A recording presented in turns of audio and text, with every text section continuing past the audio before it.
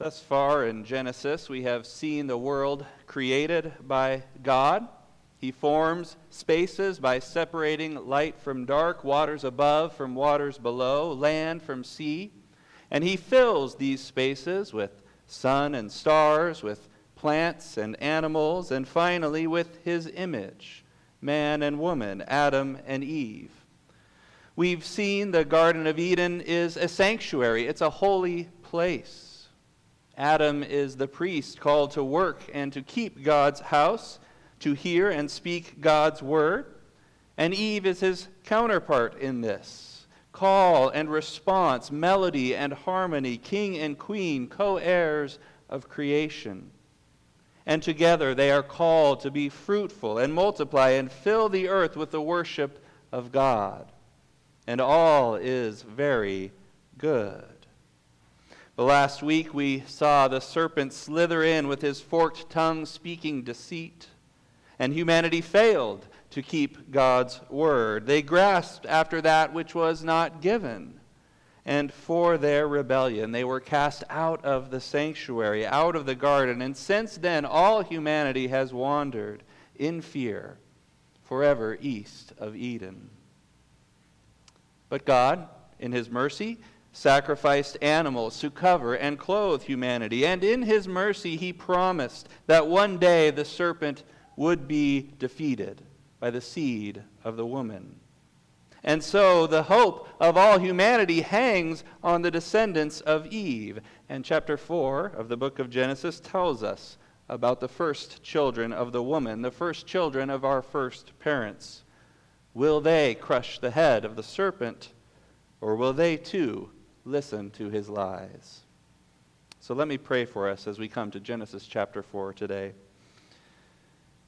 Heavenly Father, open our ears to hear and receive with joy your word today. Reveal to us the pride and arrogance that separate us from you. Reveal to us the way of forgiveness and acceptance that you have provided. Grant us a vision of Jesus, the faithful and innocent seed of the woman who has shed his blood to bring us back into your presence. In his name we pray. Amen. Now, Genesis chapter 4 tells us that despite their fall into sin, Adam and Eve obey God's call to be fruitful and multiply and fill the world. Verse 1. Now Adam knew Eve his wife, and she conceived and bore Cain, saying, I have gotten a man with the help of the Lord. The Hebrew name Cain sounds like the word that means to get or to acquire. Verse 2. And again she bore his brother, Abel. Abel's name sounds like the Hebrew word for vapor or breath, that which is fleeting and hard to hold on to. And so perhaps from the beginning here we have set before us the son of the grasping hand and the son of the open hand. What the author does not make clear does make clear is that these children grew up and they grew skilled in different arts. He says, now Abel was a keeper of sheep, or a keeper of the flock, and Cain a worker of the ground, the Adamah. Now this is the first use of the word flock in Scripture, but the ground, the Adamah, we know well. This is the ground from which Adam was created. This is the ground which was also cursed because of Adam's disobedience, and it is the ground to which he shall return when he dies. And so this imagery of ground remains a central part of these early chapters of Genesis, as we will see.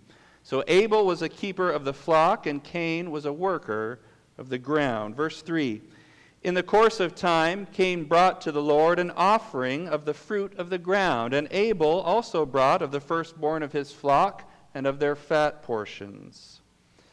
So what we have here is a primeval worship service, isn't it? Cain and Abel are going to church.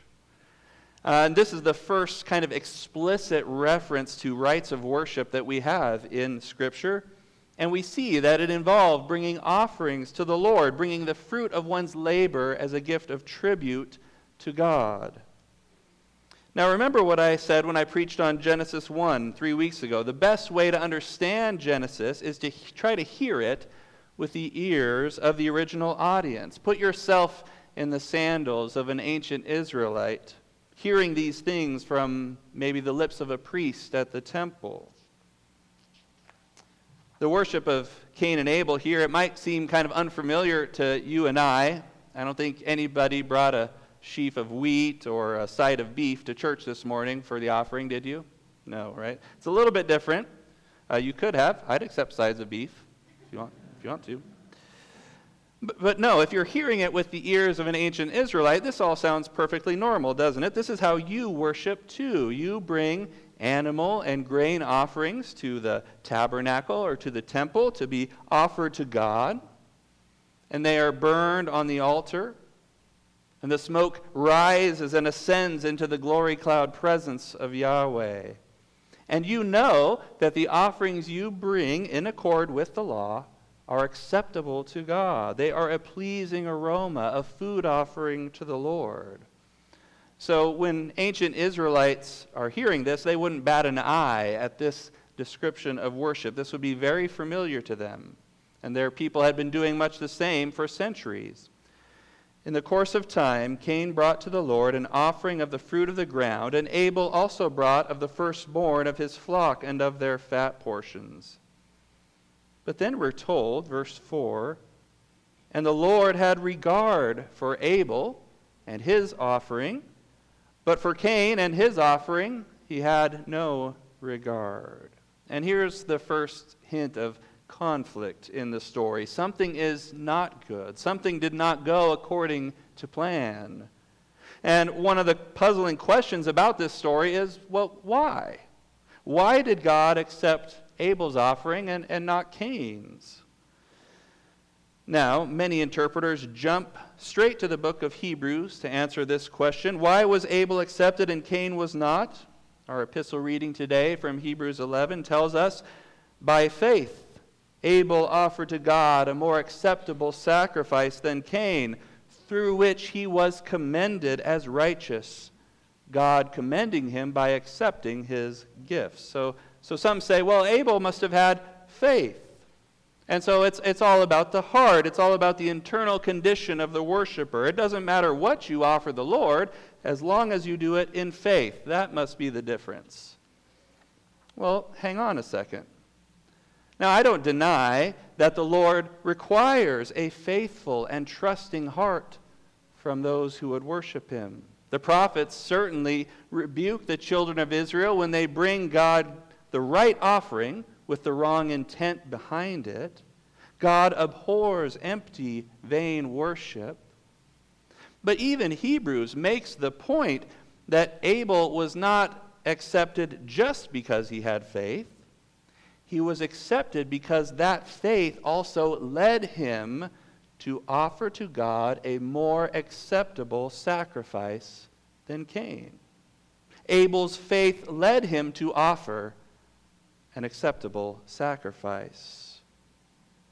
So why was Abel's sacrifice acceptable? Well, again, the author of Genesis doesn't elaborate here.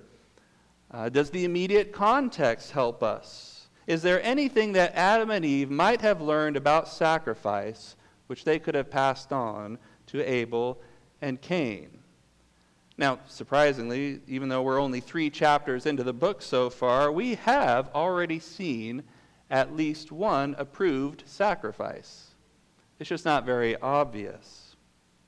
When Adam and Eve sinned, they realized they were naked, and for the first time they felt fear of God.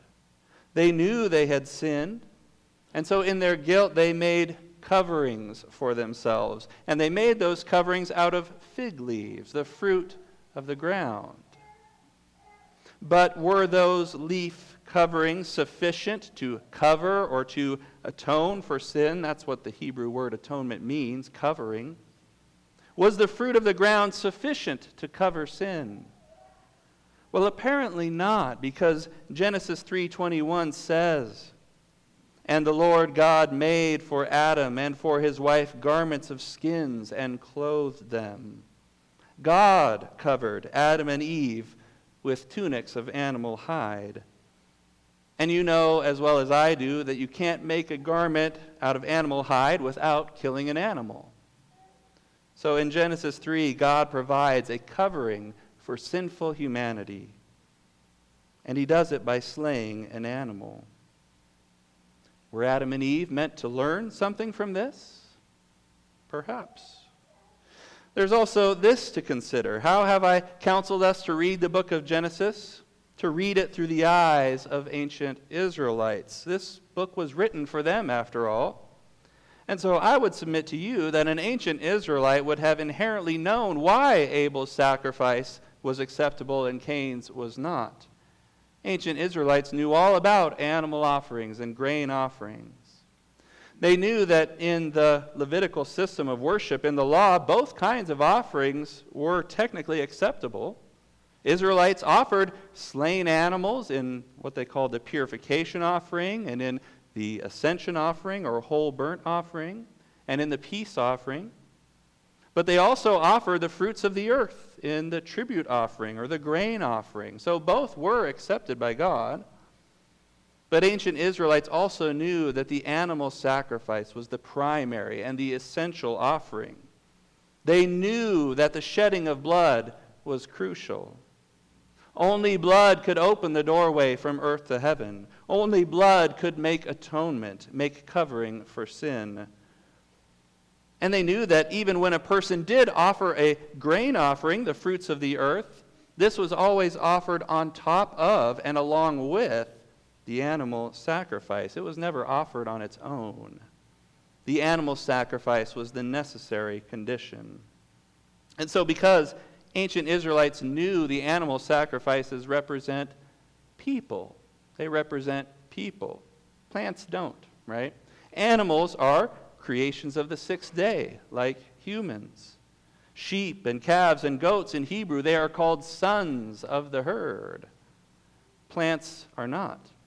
When God provided Abraham with a ram caught in a thicket, Abraham offered the ram in place of Isaac his son, not the thicket. Right? Only animals are substitutes for people. Every ancient Israelite inherently knew this. Now, some interpreters say, but that all comes later. Adam and Eve and Cain and Abel, they didn't have the law. They didn't have the book of Leviticus. They didn't know that stuff. Well, we really don't know what Adam and Eve knew. We don't know all that God might have told them. But again, God had killed an animal to cover them before. And we do know that the ancient Israelite audience of this story knew that. And this understanding of animal sacrifice was so ingrained in them, it probably never even crossed the author's mind to spell that out for us. As the author of Hebrews also says, without the shedding of blood, there is no forgiveness of sins. Fig leaves don't cover sin. Fruit from the cursed ground cannot lift the curse.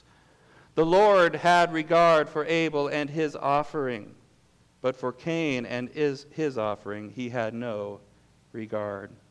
Verse 5, so Cain was very angry, and his face fell. The Lord said to Cain, why are you angry, and why has your face fallen? If you do well, will you not be accepted?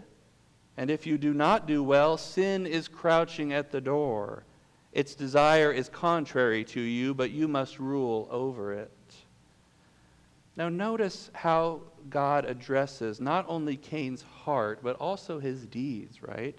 He says, if you do well, or if you do not do well. See, apparently Cain knows what he is supposed to do. He just doesn't want to do it.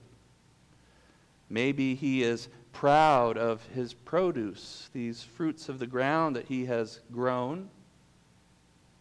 He doesn't see why he should have to offer an animal. He's not good with animals. He's good with plants.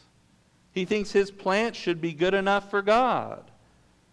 But that's not what God has required. And God is very gracious here, if you think about it. He basically says, why are you upset, Cain? I haven't made it complicated. I haven't made it impossible for you. I've actually made it quite simple. Don't you know that you know what you're supposed to do? And if you do it, you'll be accepted. It's basically guaranteed.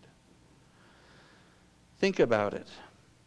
If Cain doesn't have an animal to bring, all he has to do is ask his brother. His brother's right there. He's a herder of the flocks. The acceptable offering is right there. Cain knows what it is. It's available to him.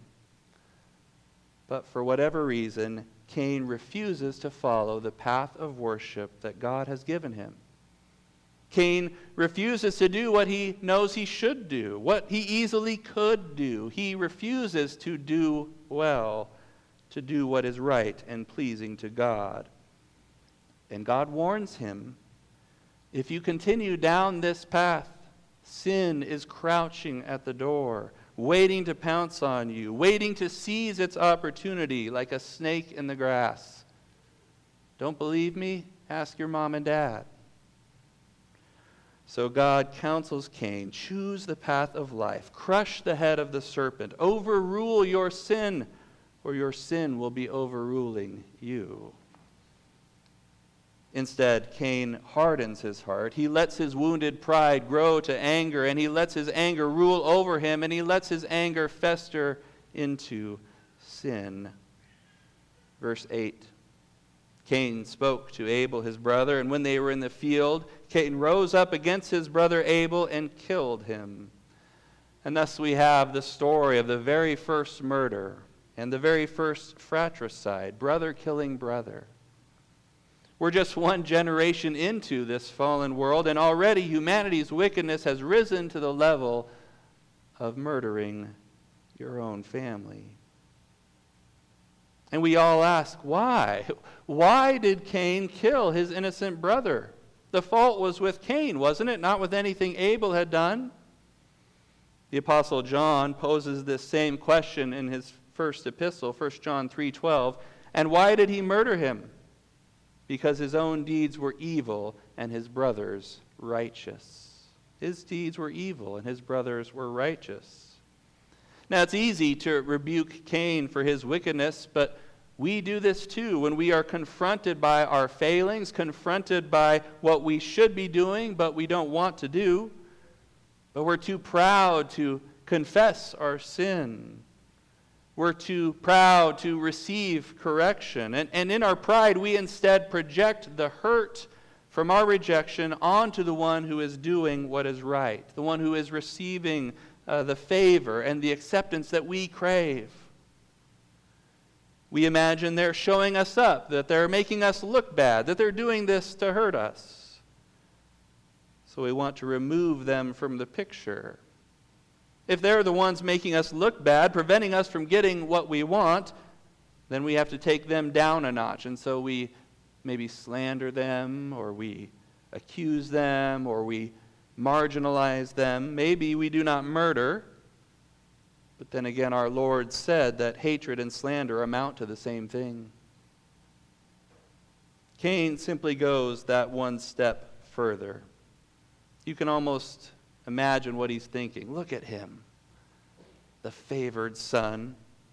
Mom and dad love him. God loves him. Everything he touches turns to gold. I sweat and slave away in the field, and what thanks do I get? Everything would be better if Abel wasn't here. So Cain rose up against his brother Abel and killed him. And then we have this scene that's reminiscent of chapter 3, when the Lord came looking for Adam and Eve after their sin. Verse 9, then the Lord said to Cain, where is Abel, your brother? And just as his parents had done, Cain seeks to shift the blame. He said, I don't know. Am I my brother's keeper? But of course, just as he knew what was going on in the garden in Genesis 3, here in Genesis 4, the Lord knows very well where Abel is. And the Lord said, what have you done? The voice of your brother's blood is crying to me from the ground. Blood bears witness. A death has occurred, and injustice has been done. And to a God of justice, that blood cries out for vindication. And the judge of all the earth renders a verdict which echoes the curse placed on Adam in chapter 3, verse 11.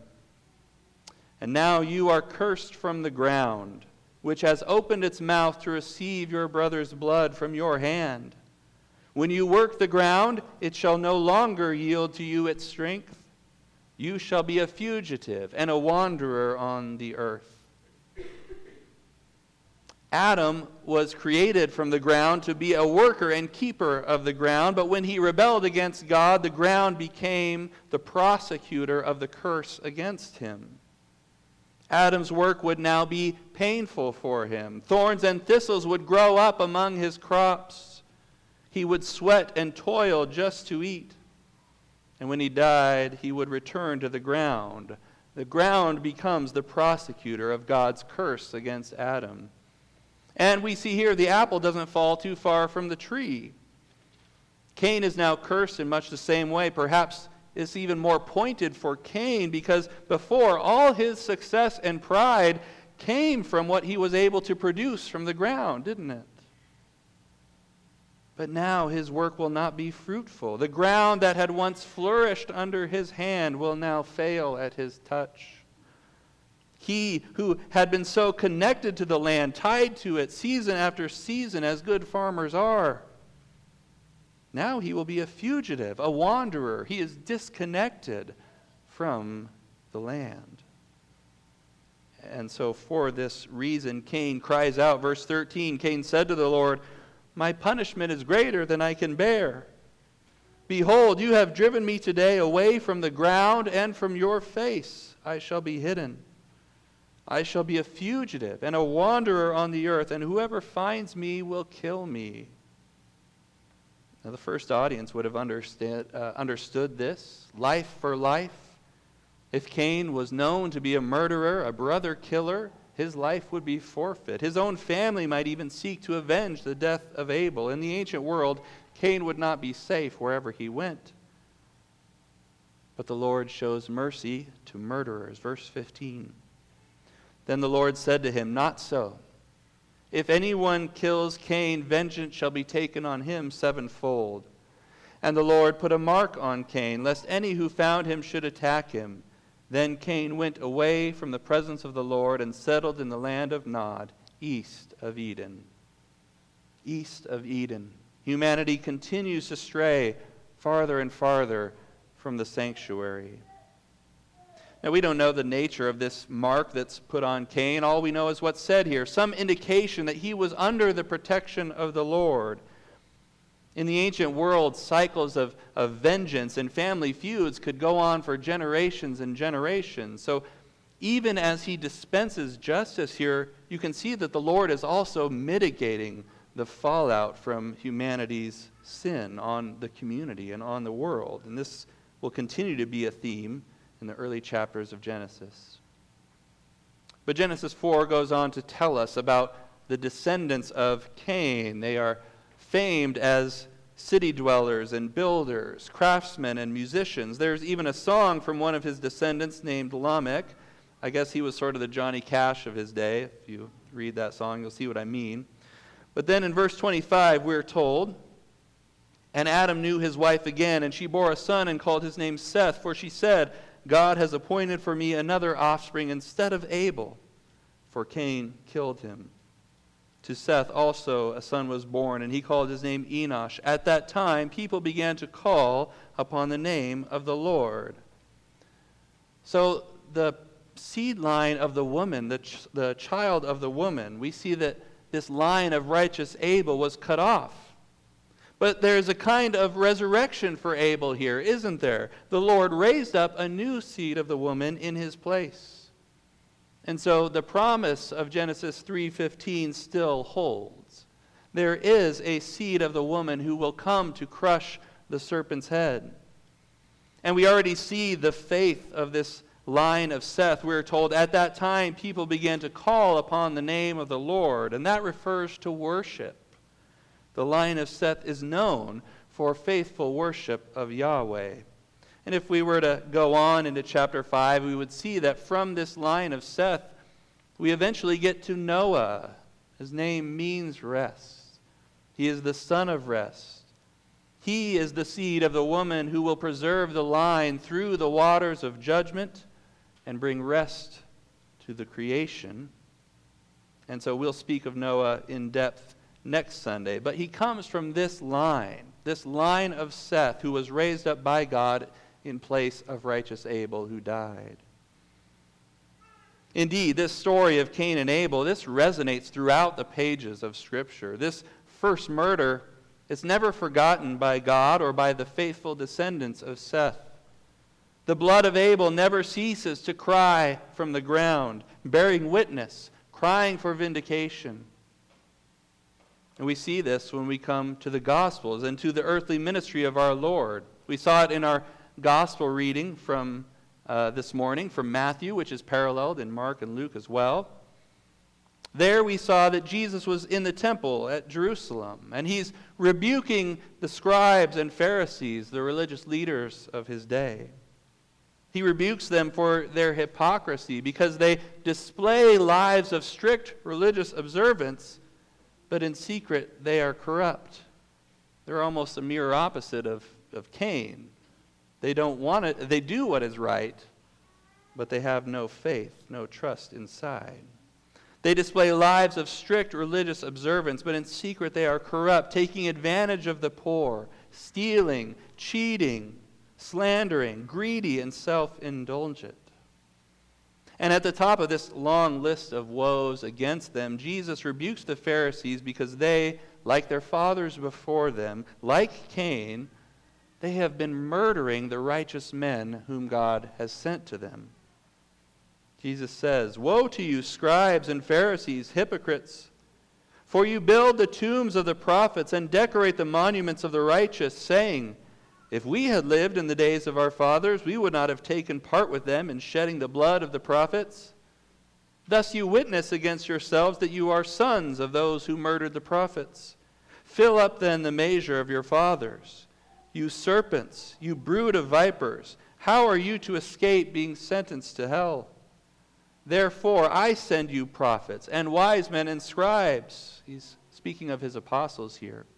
"Some of whom you will kill and crucify, and some you will flog in your synagogues and persecute from town to town."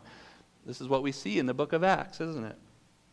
"So that on you may come all the righteous blood shed on earth, from the blood of righteous Abel to the blood of Zechariah the son of Berechiah, whom you murdered between the sanctuary and the altar. Truly I say to you, all these things will come upon this generation." That range that Jesus describes there, that encompasses the whole Old Testament. It begins with the murder of Abel here in Genesis 4 and all the way down to the murder of Zechariah in 2 Chronicles 24, which is the last book of the Old Testament in the Hebrew version. Cain's murder of Abel begins this long line of God's people killing their innocent brothers, killing righteous men out of envy and hard-heartedness. And all that innocent blood is soaking into the sand of Israel. And it's building up a case against God's people. And Jesus says, all that innocent blood shed since the dawn of time down to his own day, it still cries out, just as the blood of Abel did. And that flood of blood guilt, Jesus says, will fall on his generation, on the people of Jerusalem living in the first century.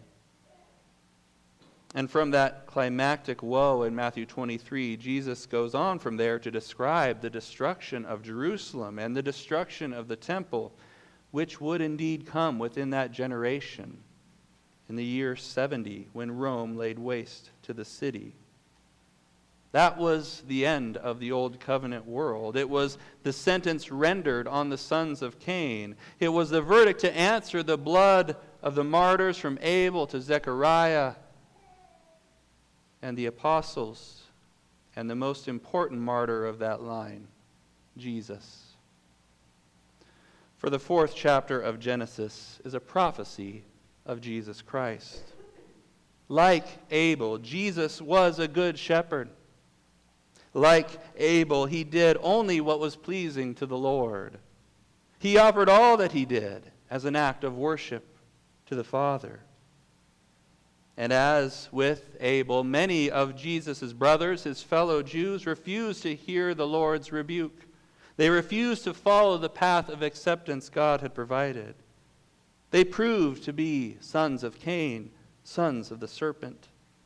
the witness of their faithful brother Jesus, the greatest prophet sent by God. His righteous example only drove them into jealous rage. And so the scribes and Pharisees and the chief priests rose up against their brother Jesus and killed him. Matthew tells us Pilate washed his hands before the crowd, saying, "I am innocent of this man's blood." And all the people answered, "His blood be on us and our children." Clearly, they did not realize that this blood was the blood of Abel and the blood of Zechariah and of every prophet murdered by the people of Israel for 4,000 years. Who would knowingly call down such a judgment upon themselves? And yet this was the will of God. He sent his Son to be the greater Abel, shepherd and lamb. God sent his Son to be the sacrifice that stands in for all the children of men who would lay their hands on him and claim him as their offering. And he was sacrificed on the cross, blood and water pouring from his side, seeping into the ground, bearing witness to the death of the greater Abel. But 3 days later, the Father raised him from the grave as the greater Seth, the resurrected seed of the woman, who finally, once and for all, crushed the head of the serpent crouching at the door. The righteous Son of promise, who leads all of creation to call upon the name of the Lord and worship. And that is why the author of Hebrews tells us Jesus is the mediator of a new covenant, a new creation. He tells us that the blood of Jesus speaks a better word than the blood of Abel. The blood of Abel called for judgment on the one who shed that blood. The blood of Abel called for punishment for sinners like you and me. But the blood of Jesus cries out that the debt has been paid. Sin has been slain. Death has been put to death. To those who put their trust in Jesus, his blood speaks not condemnation, but salvation and deliverance from sin and death. And so today, we worship the greater Abel, Jesus Christ. And we come under his blood, which speaks a better word. And we ask him to cleanse us of pride and of envy and hatred and murderous thoughts. For we know that his death has brought us life. Let us pray. Lord Jesus, though you were the good shepherd and the spotless lamb, you allowed your brothers to murder you. You submitted yourself to death and the grave for us. You bore the punishment for the sins of the world. And you rose again to bring us hope of everlasting life. And so we give you all thanks and praise. And we seek to follow your example as the great brother keeper.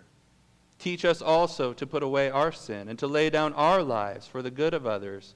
We ask it as those who are in your name. Amen.